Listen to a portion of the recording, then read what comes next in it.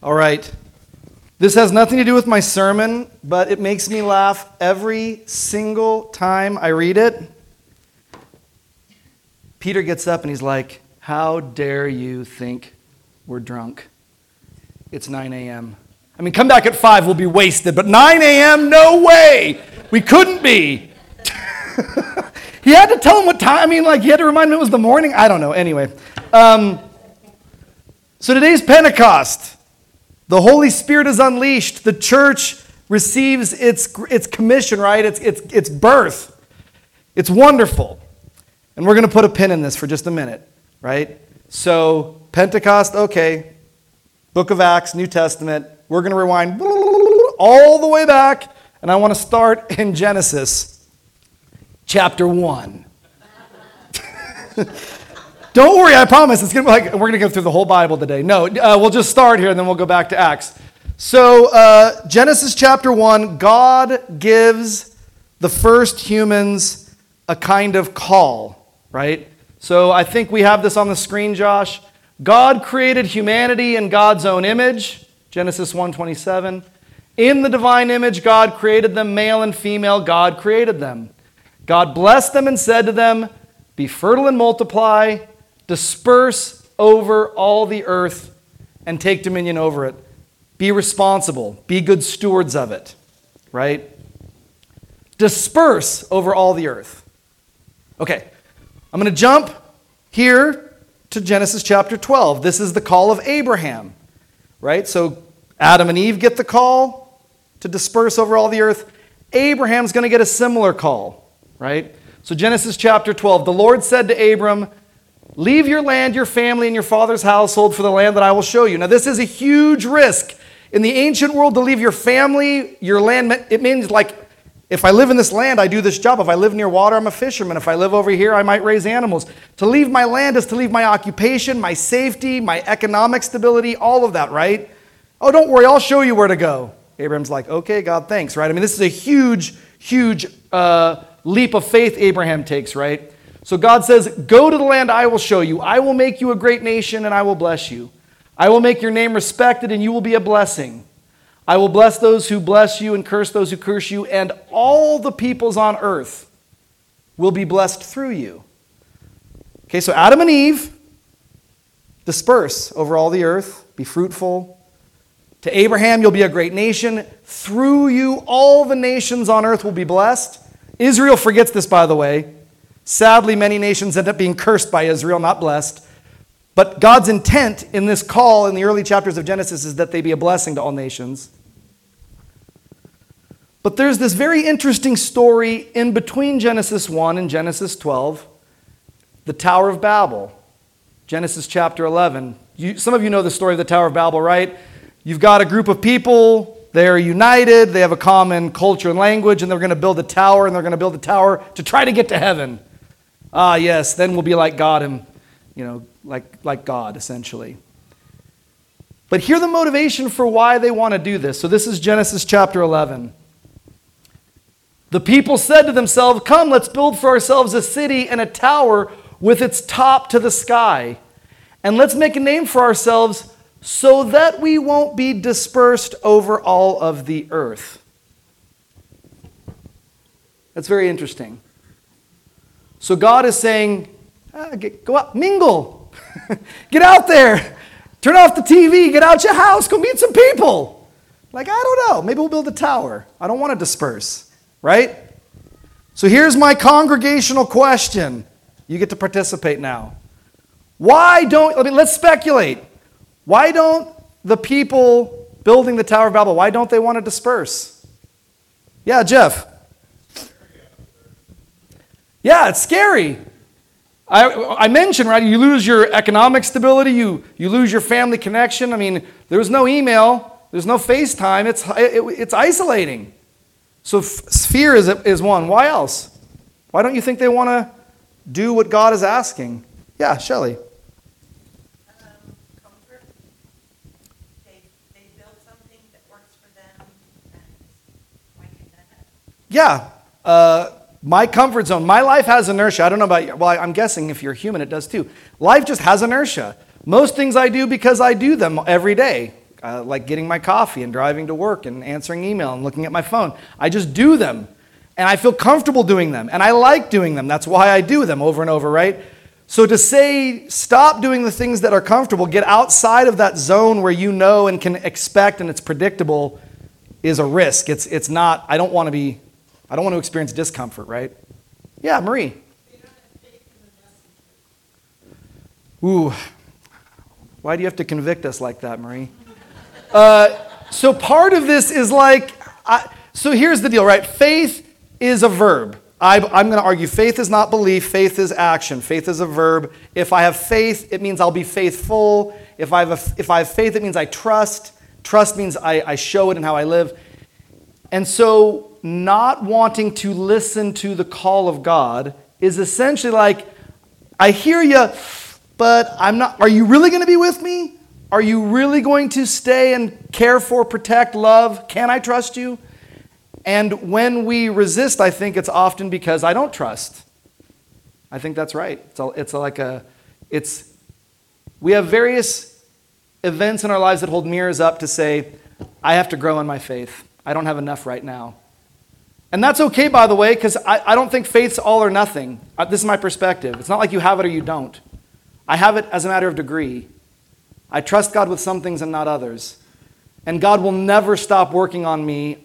God will never stop working on my heart to say, give me a little bit more. Have a little bit more faith. But we think of it like you either have it or you don't. Heaven or hell, that's it. It's like some weird binary that doesn't track to human experience. I have it more or less. Yeah, Jen. There's this perceived sense of power or control, and you stay together, you build this thing that somehow you made it. Like you have this, this collective control over your faith or over what's about to happen. Yeah, that's great. But there is something about power and like we're going to do this thing and get to God.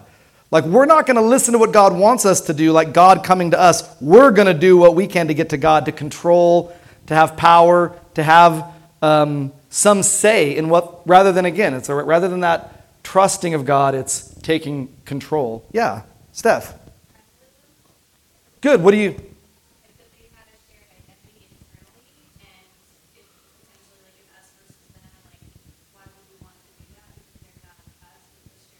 Yeah, tribalism. Why would we go to them? It's like, it's Jonah. Why would I go to Nineveh?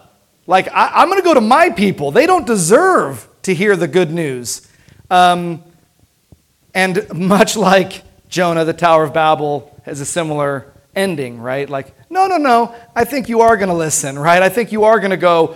But my resistance is to those people, because that feels unsafe. Maybe I hate them. Maybe I have all kinds of stereotypes about them that would make it like, we're just going to stay here and build our tower. Yeah. Cal. I was thinking that maybe just the simple fact that it's much easier. I mean, if your group is homogenous and everyone's the same, thinks the same, you don't have to stretch at all. You don't have to think, you don't have to compromise, you don't have to be open, vulnerable. Like, everyone's just the same. So you don't really have to stretch or spread yourself thin. Yeah.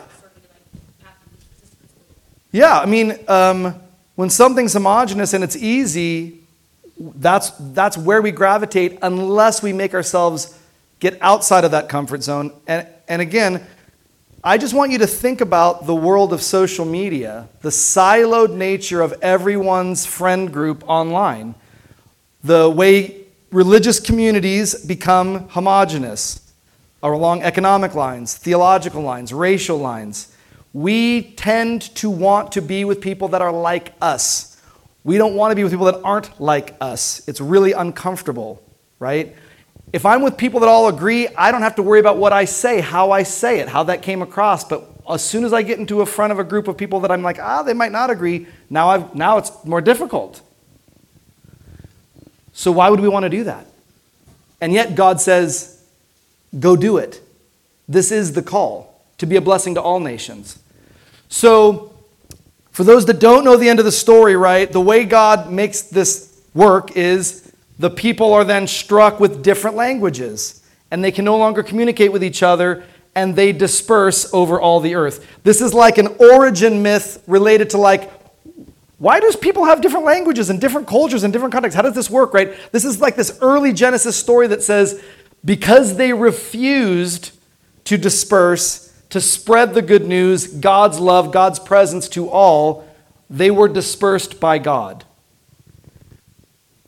And I would suggest to you that this is the reality of our lives. The more I try to live into the illusion that things stay the same, that I have control, that things will continue as they have been, the more I try to do that, the more life shows me that's not how it goes. Things change. Events happen. You lose your job. You get divorced. You move out of the house to go to college. You become sick or ill. You lose mobility. Life will not allow you to stay in one place. It will change. And the more I can learn to accept the fact that I can't control it, I can't stay here, the more I can learn to trust God with all of the things that might happen, the better off I'm going to be. So they're dispersed. Now I want to fast forward and I want to come back to Pentecost, because when I think of the Tower of Babel, I think of Pentecost as like the other side of this coin. So some context for Pentecost. If you remember, Jesus is celebrating Passover with his disciples at the Last Supper. He is soon executed.